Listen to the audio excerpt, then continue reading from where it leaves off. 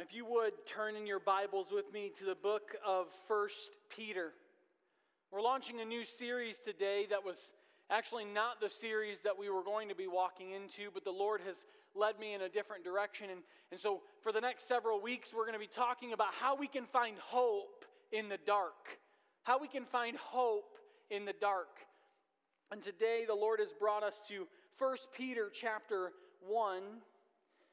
And before we get to the text this morning, there was a man by the name of Viktor Frankl. He was an Austrian-born Jewish medical doctor of psychiatry.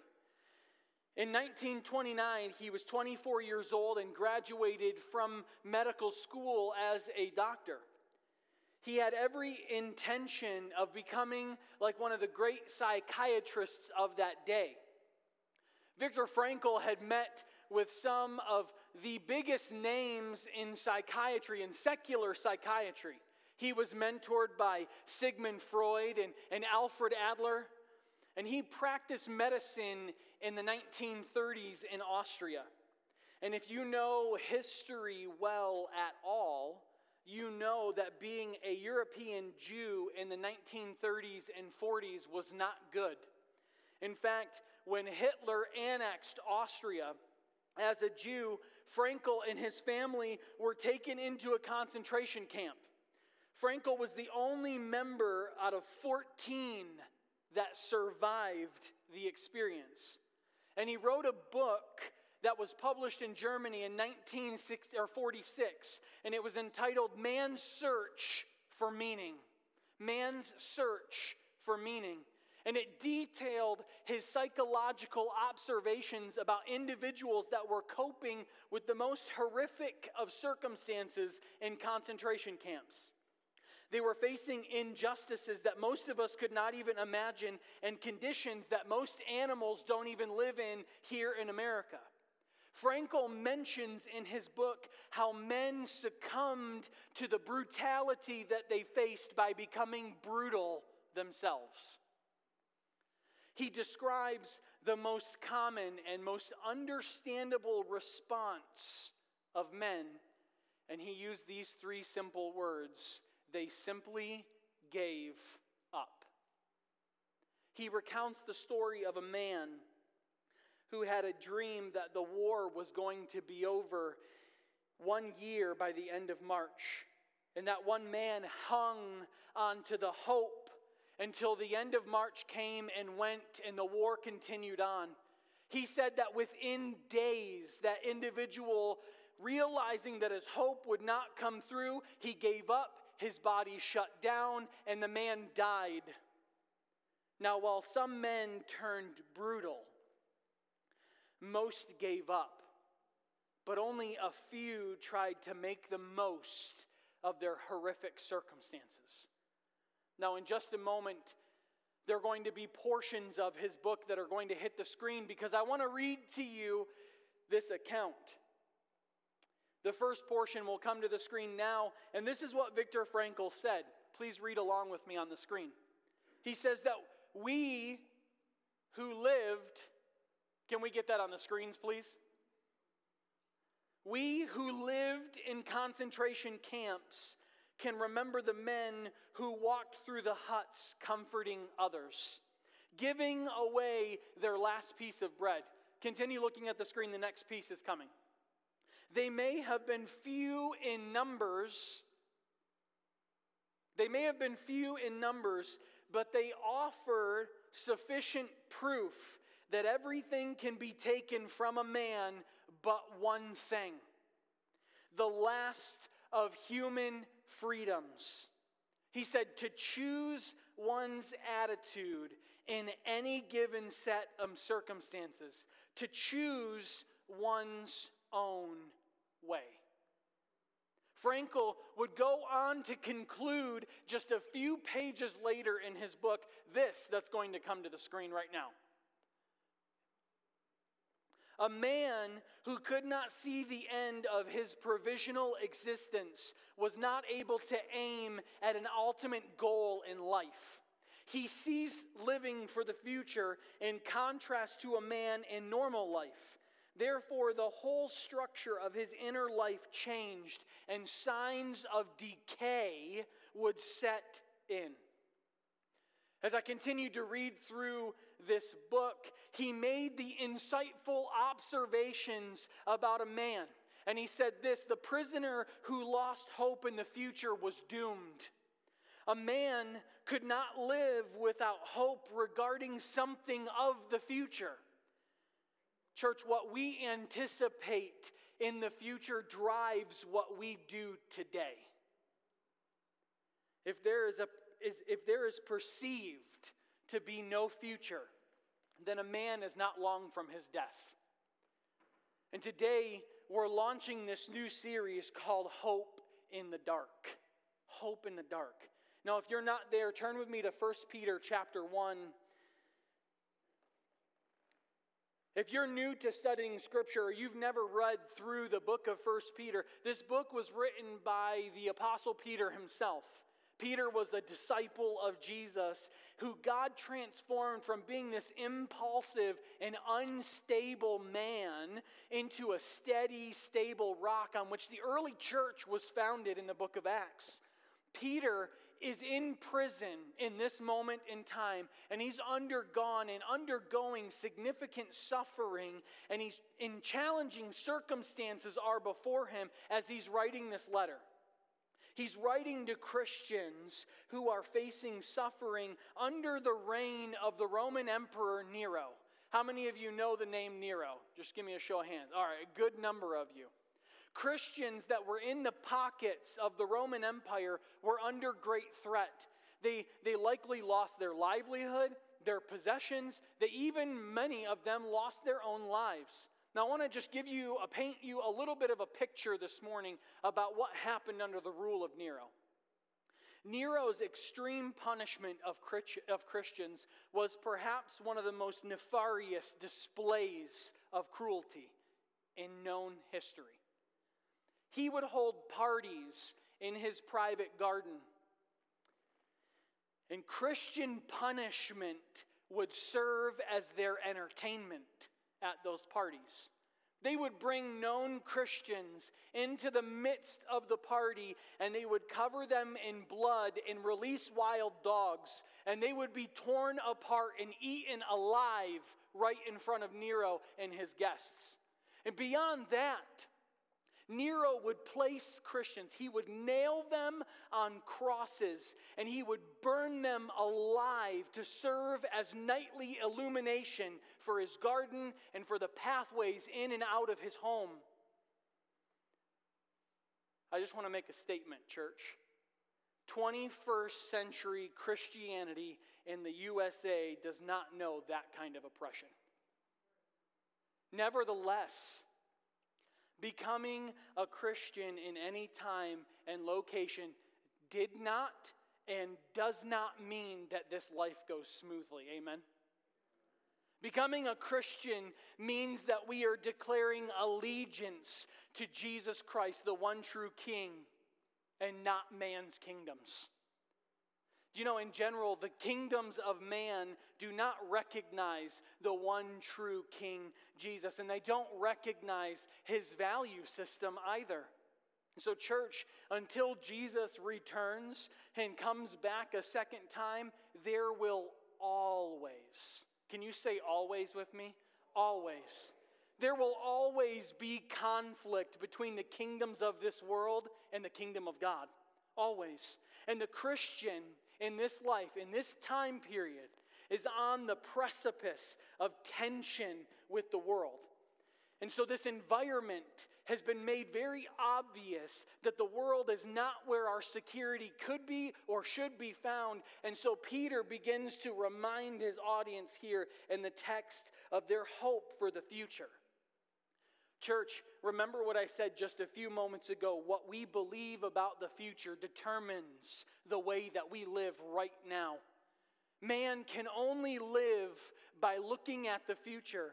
And Peter reminds Christians of the only glorious future that can provide a living hope and perseverance and even joy right now in this life, in the midst of whatever it is that we are walking through.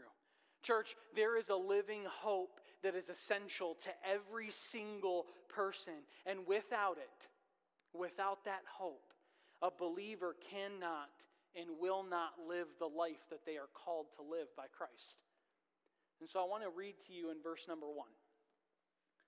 Peter, an apostle of Jesus Christ, to those who are elect exiles of the dispersion of Pontus and Galatia, Cappadocia, Asia, and Bithynia, according to the foreknowledge of God the Father, in the sanctification of the Spirit, for obedience to Jesus Christ and for the sprinkling with blood, may grace and peace be multiplied to you. Blessed be the God and Father of our Lord Jesus Christ. According to his great mercy, he has caused us to be born again to a living hope through the resurrection of Jesus Christ from the dead, to an inheritance that is imperishable, undefiled, and unfading, kept in heaven for you. Amen? Amen. We have an inheritance that is waiting for us. Verse 5, who by God's power are being guarded through faith for a salvation ready to be revealed in the last time. In this you, church, rejoice. In this you rejoice. Verse 6, though now for a little while, if necessary, you have been grieved by various trials. Anybody walking through something today? Doesn't matter what it is. Anybody walking through something? Look at the rest of that.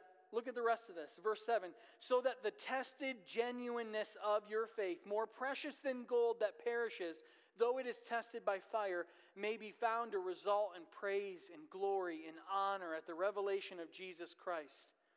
Man, though you have not seen him, you love him. Though you do not now see him, you believe in him, and you rejoice with joy that is inexpressible and filled with glory, obtaining the outcome of your faith, the salvation of your souls. Verse 10, concerning this salvation, the prophets who prophesied about the grace that was to be yours searched and inquired carefully, inquiring what person or time the Spirit of Christ in them was indicating when he predicted the sufferings of Christ and the subsequent glories. It was revealed to them that they were serving not themselves but you, and the things that have now been announced to you through those who preach the good news to you by the Holy Spirit sent from heaven, things into which angels long to look. Amen, church? I know that is a lot to take in. A lot to take in. But this morning, I want for us to look at three facets of God's living hope that enables his children to live now with joy through any circumstance that comes our way. And the first facet of that living hope is the promise of a new creation. The promise of a new creation. You know, there is a coming reality, church, Christian, friend in here, where God's children in creation are going to be as they should be. I want you to think back, and maybe this will be really difficult for some of you. I want you to think back to Christmas 2 months ago. Can you guys think back to Christmas with me? Maybe there was just a moment of time over the holidays. Maybe if it was just for a split second that there was no tension in your life and in your home. Maybe for just a moment there was no temptation to sin. No strife, no arguing. You were able to just sit and bask in the beauty of a warm fireplace, or in the bask of the twinkling lights of your Christmas tree. And you had a hot cup, all the godly people had a hot cup of coffee, or hot chocolate. And there was a sigh and a moment in which you thought to yourself, this is how it should be. You guys ever experience that? Even if it's just for a moment, right? Silent night. All is calm, all is bright. And then the silent night is just shattered. It's just shattered. And the kids begin to argue over who's had the new toy the longest. Right? And then Aunt Beatrice calls. and there's some latest crisis in the family, and someone needs money. And then the new Christmas puppy poops all over your brand new carpet. And then a spark from the fireplace sets the stockings on fire, and your home begins to burn. And then the doctor calls with the results of your biopsy, and it's not good. All is no longer as it should be. It's no longer silent night. And in your sin, you respond. You respond in some way. The Apostle Peter is reminding believers that there is coming a time when all will be as it should be. New creation is coming. And that sure reality will be unlike anything that we've ever experienced. But that new reality has to start somewhere first. I want you to look back at verse number 3. Blessed be the God and Father of our Lord Jesus Christ. According to his great mercy, he has caused us to be born again. He has caused us to be born again to a living hope through the resurrection of Jesus Christ from the dead. Amen, church? That new reality starts inside every one of us, you and I, born again. And in order for God's people to have a future, you have to say it with me. Say born again with me. You have to be born again. That means, church, that means that your previous birth in and of itself into this world has no future. It has no hope.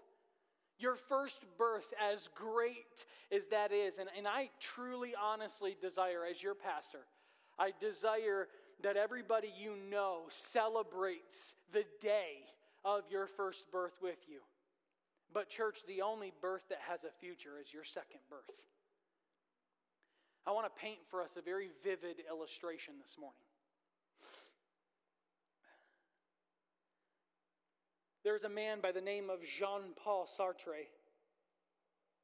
He wrote a play called No Exit.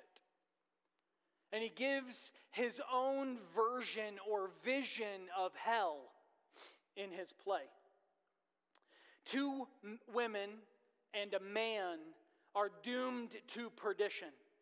And they enter a room together that seems to threaten no torment on their lives at all. No flames of judgment. But they are sentenced to remain together, all three of them, and they do not know each other. They're sentenced to live together for eternity in the same room without sleep and without eyelids. All three enter into this room with pretensions about their past. The man pretends that he's the hero of his story, when in reality, he was killed in a train wreck because he left his comrades on the battlefield because he was weak. And both women in this story have even more sordid lives. And in the forced intimacy of this room, their guilty secrets are all wrung out before all three of them. Nothing can be hidden. Nothing can be changed. Jean-Paul begins to open up his imagination, and he says this famous line in his play that hell is other people. Hell is other people. But really the moral of his play, and the line that brings doom to the drama that moves this play to the end, is this one single line: you are your life and nothing else. You are your life and nothing else. Hell is other people, and you are your life and nothing else. C.S. Lewis pictured this in a similar way in his book, The Great Divorce, when he described the grumbler on earth as becoming the eternal grumble in hell. Your first birth results in this and nothing else. You are all that your first birth entails and nothing else. Born of sinful Adam and Eve, your DNA is set and you become what you are and nothing else. Theologically, Paul said in Ephesians chapter 2 that we were dead in our trespasses and sins in which we formerly walked. He goes on to say that we were sons of disobedience in Ephesians 2. He said that we fulfilled and indulged the lusts of the flesh and the lusts of our mind. By nature we were children of wrath, having no hope. Hell is other people, and you are your life and nothing else. Imagine being the sum total of all of your lusts and all of your sins and all of your failures and all that is intrinsic to fallen man. In hell, that is what everybody will be forever without God. Imagine the sin that you're struggling with right now in this moment. Imagine not even the mercy of being aware of it and having a struggle. Imagine being all of that sin and not even knowing it. Imagine walking step by step in an ever-increasing pace, blind and deaf, into eternal destruction. I'm trying to paint a picture of hopelessness. How am I doing?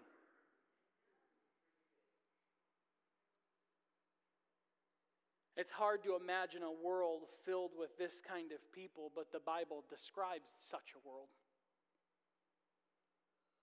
The world before the flood was just that way. But God. Man, but God. But God entered our world and He began to make promises of hope.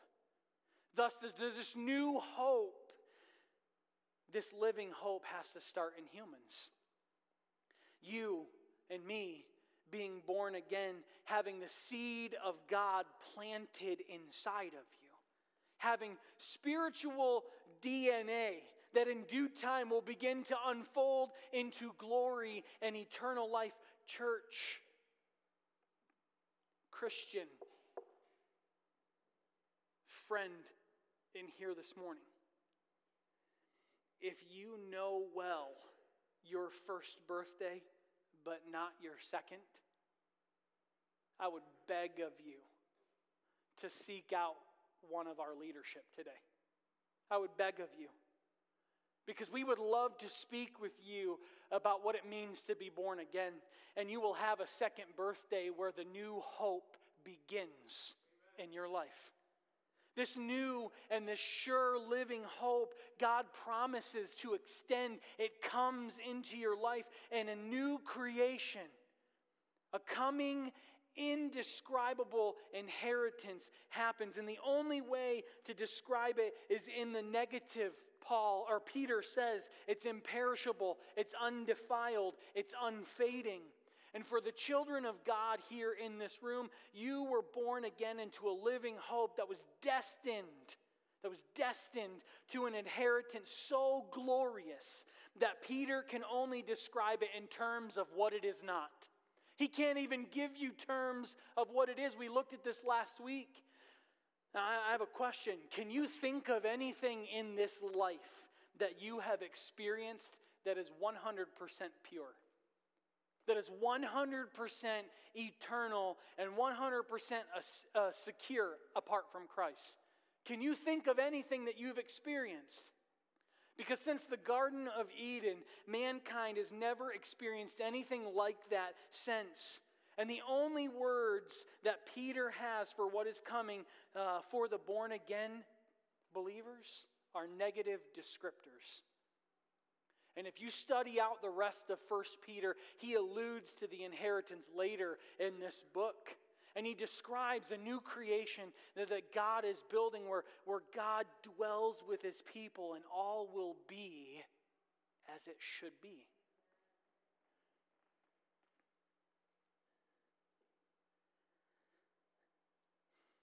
There are so many things in this world to be disappointed with. Amen, church? But this world is not all there is for those who are in Christ. In order to flesh out that hope, I would encourage you to read Randy Alcorn's book called Heaven. Randy Alcorn wrote a book called Heaven that he answers some very difficult theological questions about what happens to our bodies in heaven and what is heaven going to be like. And I would encourage you, if you ever have an opportunity, it is a little thicker of a book, but I would encourage you to read it. And so, church, the first facet of God's living hope is the promise of a new creation. But the second facet of God's living hope is the provision of a new way of life. The provision of a new way of life. Having a faith that is refined and on display for the people around us. Has anyone in here ever heard of a man by the name of Friedrich Nietzsche? A couple of you? Okay, so I'm glad because I'm going to tell you who he is. Friedrich Nietzsche was a German philosopher in the late 1800s. I think he passed away in the year 1900. But he was a German philosopher. And he was an atheist, and he was a supporter of a religion called nihilism. And Friedrich Nietzsche believed in this religion because it was a rejection of all religious and moral principles in the belief that life was completely meaningless. This is what he believed. Even on his deathbed, this is what he believed. Before he died, moments before he died, Friedrich said this: "He who has a why to living can endure any how." He who has a why to living can endure any how. The man whose book I talked about at the beginning, Viktor Frankl, he observed precisely that in the concentration camps of Nazi Germany when he was there. The why of living became his book, Man's Search for Meaning. And those who lived by some form of faith in the future or hope were those who persevered in the concentration camps. Those who did not perceive a future decayed and died. What Nietzsche and Frankl philosophized about and observed, Peter declared in Scripture. And his declaration was not grounded in some observation from secular psychology. It was grounded in the truth of God. That the future hope gives meaning for our suffering right now. I want you to look at verse number 6. In this you rejoice, though now for a little while, if necessary, you have been grieved by various trials, so that the tested genuineness of your faith, more precious than gold that perishes, though it is tested by fire, may be found to result in praise and glory and honor at the revelation of Jesus Christ. Let me ask you a question.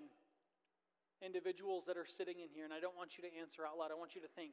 Do you want meaning in this life? Do you want meaning in this life?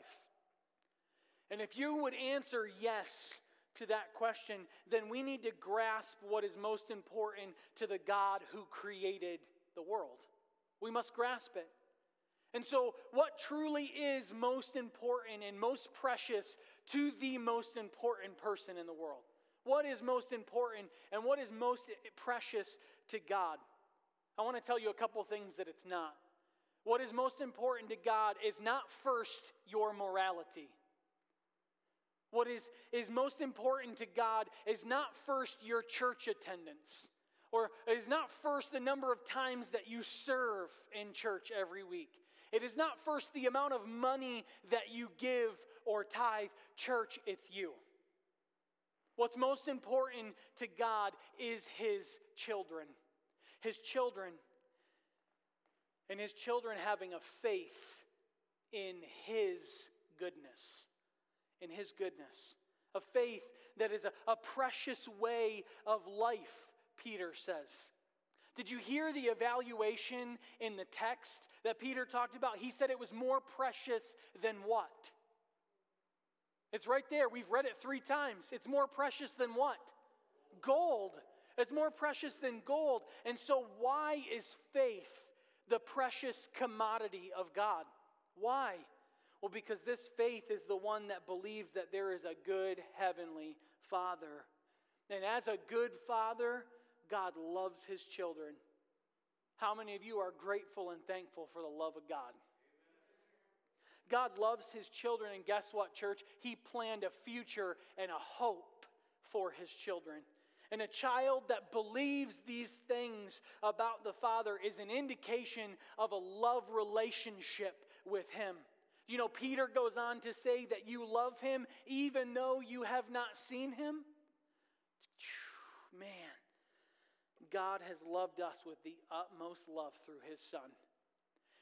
And for some mysterious reason, He wants a love relationship with us, with you and I. Our faith in God's inherent goodness is an indication of our love for Him. So, if God is most pleased with that kind of faith, then there are a bunch of questions that we have to answer. If this is the most precious part of His people, faith, then I want to ask you this question. How is that shown? How is that faith shown? What kind of circumstance do you have to walk through that puts on display to God your love for Him? What's the kind of circumstance that you and I have to walk through that helps you to see that your hope is not in something in this world, and that your love is not for this world, but that you have a hope that assures your heart of a future that is coming? What circumstance? What circumstance do we have to walk through that will help other people see the kind of love that you have for your Creator and your Redeemer, and possibly help that person find hope too? What circumstance? It's in the text, and it's not one that we want. Trials. Trials, a testing and purifying love. Trials. Look back at verse number 6. In this you rejoice, though now for a little while, if necessary, you have been grieved by various trials. You've been grieved. So what is a trial? What is suffering? Well, when you boil it down, trials and suffering are the stripping away of all that we see on this earth that we love. It's the stripping away. Relationships, pleasures, conveniences, health. You know, our first birth tendency is to love those things that I just listed. But each one of them is fading. Each one of them is fleeting. Each one of them has been defiled. And if the foundation of my life and your life has been placed in our spouse, or our children, or in money, or our job, or our car, or a house, or even your health, then that foundation is fading and fleeting, and it's defiled. If any of those items are the foundation of our lives, if any of those things are the first loves of our lives, then what happens when they are stripped away? What happens when the trial or the suffering comes into our life? We despair. We immediately despair, and despair is a feeling saying, I have no hope of the future. It says, I have nothing that I can run to. Despair. If I have learned one of the most valuable lessons over the last 15 months of my life is that there is significant meaning to your suffering. There is significant meaning to every single thing that you walk through in this life. Every loss, whether that's monetarily, with your job, with your home, the loss of a spouse or a loved one, a child, the loss of good health. Everything that we walk through carries with it a purpose. A purpose. God is often refining us and showing us that He and not anything in this world is what you need. That God is the source of your life. That He should be your greatest pleasure. That He should be the ultimate delight in your life. Man. And I think oftentimes we need to be shown that through necessary trial. We need to be shown those things through necessary trials in our lives.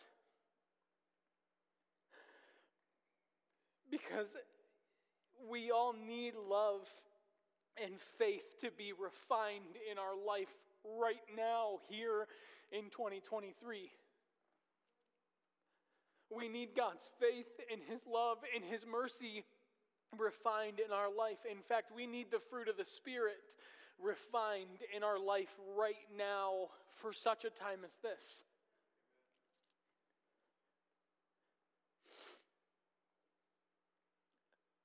I love how Peter begins to close out this book. And in chapter 4, he says, "Beloved, be not surprised about the fiery trials among you which come upon you for your testing." As though something strange is happening to you. He says, "But inasmuch as we are partakers of Christ's suffering, keep on rejoicing." Keep on rejoicing so that at the revelation of His glory you may rejoice with exultation. And so the second facet of God's living hope, the provision of a new way of life. And the third is the prospect of glory. And as we begin to land the plane, I want to cover a portion of this and hopefully unpack it for us. I want you to look back at verse number 10.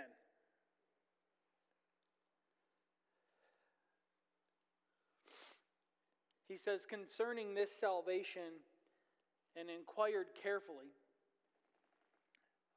concerning this salvation, the prophets who prophesied about the grace that was to be yours searched and inquired carefully, inquiring what person or time the Spirit of Christ in them was indicating, which He predicted the sufferings of Christ and the subsequent glories. It was revealed to them that they were serving not themselves but you, and the things that you have now been announced to you through those who preach the good news to you by the Holy Spirit sent from heaven, things into which angels long to look. If you have a physical Bible, I would encourage you to underline that phrase. Into things the angels long to look. It's of great importance. Very simply put, most people in the Bible times thought that the Messiah would come in great power first, ruling and by force of His might simply make things right in that time. But God showed forth something entirely different when His Son came. The Old Testament gave us hints of a ruling and conquering Messiah, but the Old Testament showed us a strange, suffering Messiah as well. A strange and suffering Messiah. This was the mystery of that day. This is something that angelic beings cannot understand, but they long to. This is something that only humans can understand. And in the grand scheme of God's glorious plan, God showed forth a part of his essence and character through grace and love. Through grace and love. No government, no power hierarchy, no institution is run by grace and love. Not even the angelic hierarchies in the heavenly places are run by grace and love. But in God's kingdom, what is thrust forward as the greatest, as Paul recorded in 1 Corinthians 13, faith, hope, and love. But the greatest of these is what? Love. Now, before I go any further, I don't want to burst your bubble, but I want to actually tell you what that verse means. We hear it read at weddings. We like to quote it at people who are talking about topics of evangelism and what should we share and what should we not. We like to throw it around, but oftentimes we misuse that entire chapter of the Bible. The one who has the right to glory must go through suffering first and show forth his love for God. And so 1 Corinthians 13, where that verse, the greatest of these is love, where that verse is spoken, was not talking about eros love or romantic or erotic love between a man and his spouse or a woman and her husband. It was not talking about philea love, which is brotherly love towards a friend. It was not talking about storge love or love towards a child or extended family. It was talking about agape love, an unconditional God love. Church, I just want to say this, and I mean this with all love and respect as your pastor. You and I cannot love others until we've embraced God's way of living and returned unconditional love to God first. 1 Corinthians 13 was not about a love for our spouse. It was about a love for me, for God. It was about a love for me, for God. And on the cross, God and Christ's love is called the time of his glorification, and the Messiah was part of that marvelous display of love for us. And Christ maintained his faith and hope in God's righteousness through something far worse than a concentration camp. And God the Father, recognizing Christ's pure love, raised him from the dead. And he said, this one is the one in whom I am well pleased. And then he established a coming righteous kingdom, and Christ was given the right to rule.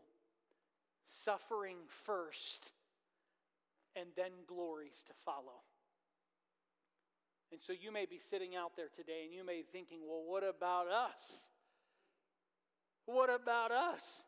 Does being in Christ, does following in Christ's footsteps result in the same pattern? Suffering first and then glory? I hate to burst your bubble, but yes. Actually, you know what? I don't hate to burst your bubble.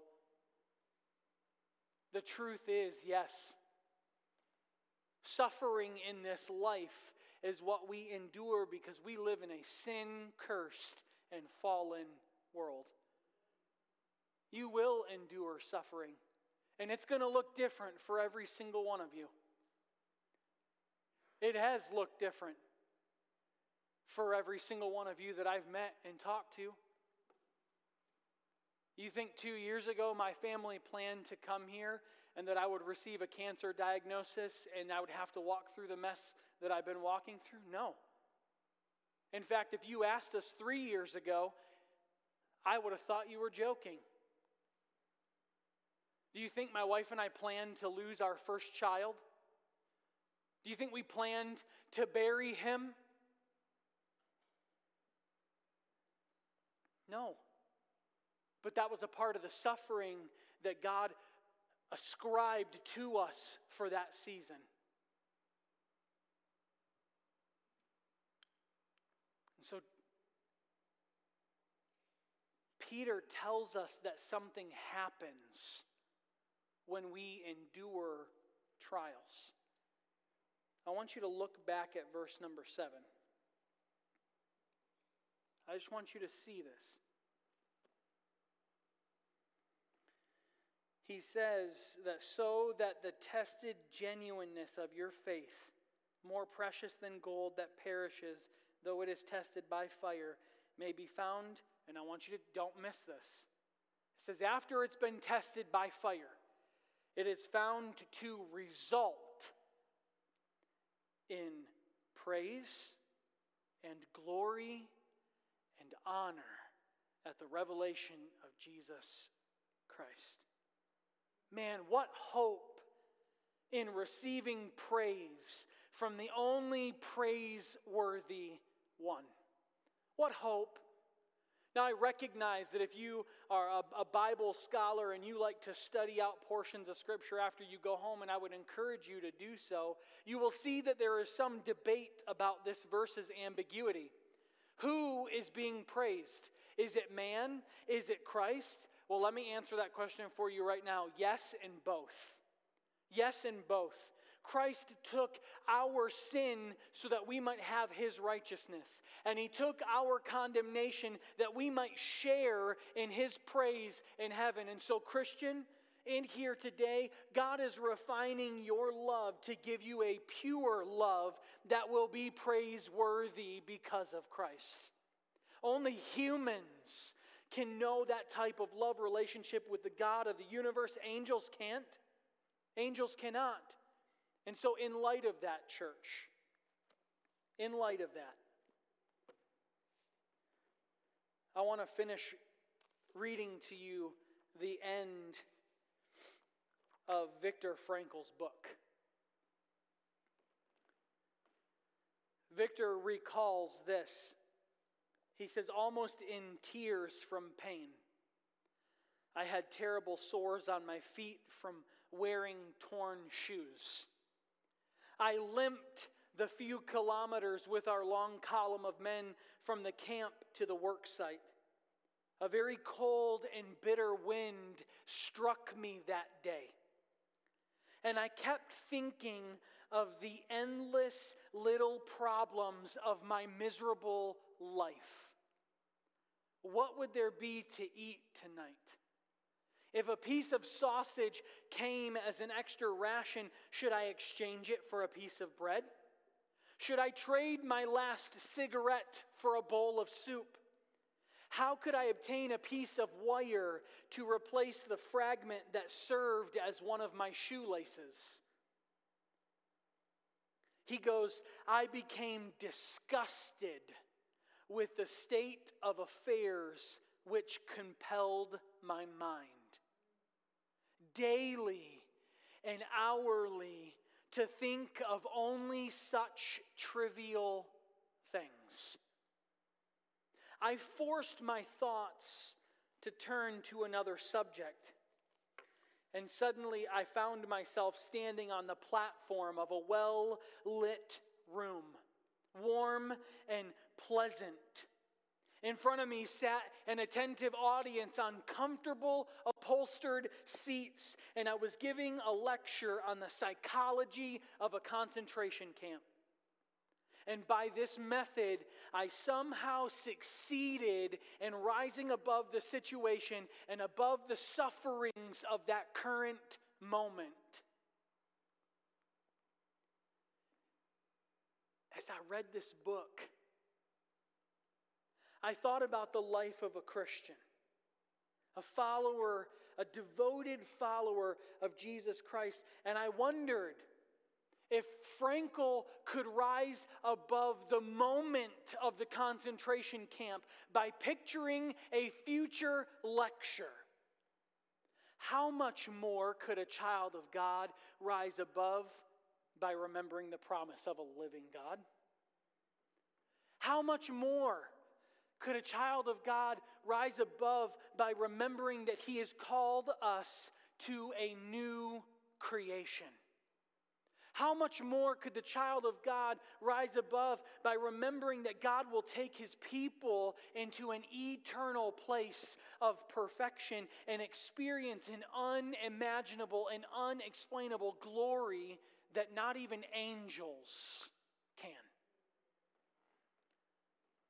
how much more should you and I consider? How much more should we consider that our trials, our suffering, like Paul said, were momentary and light afflictions? How much more should we rejoice in the midst of our pain? Let's pray. Heavenly Father, we come to you right now, Lord, and we just thank you for who you are. We thank you for your grace and mercy and love that is given to us.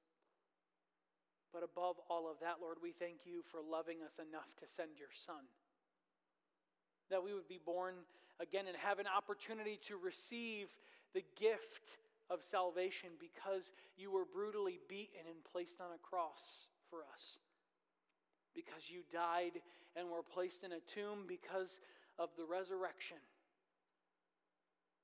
God, your word tells us that if we believe in our heart and we confess with our mouth, we shall be saved. And so, Holy Spirit, I'm asking one last thing before we depart from our worship service today. If there's anyone in here who does not know you, Holy Spirit, I ask that you would convict.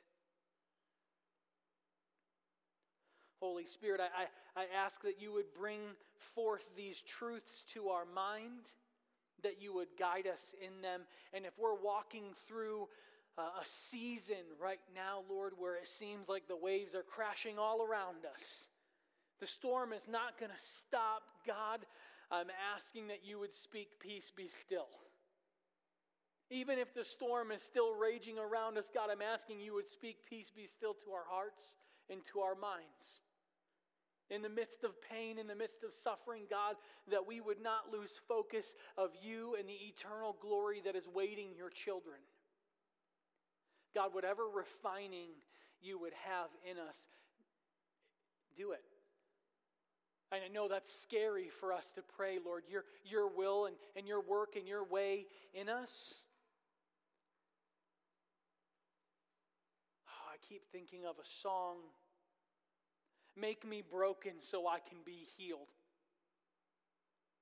And make me empty, Lord, so I can be filled by you. And make me lonely so I don't want anybody else except for you, God. God, we need you. We need you in this place. Lord, keep making us. Keep making us. Give us strength and boldness as we depart from here. But also make us a people of encouragement, because there are a lot of people in this church family that are hurting. There are a lot of people walking through the mess. So give them strength. Give us courage for the road ahead.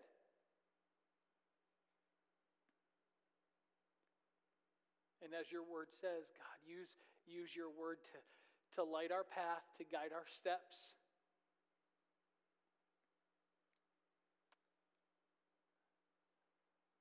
Heavenly Father, we just thank you for who you are. In Jesus' name I pray. Amen. Amen.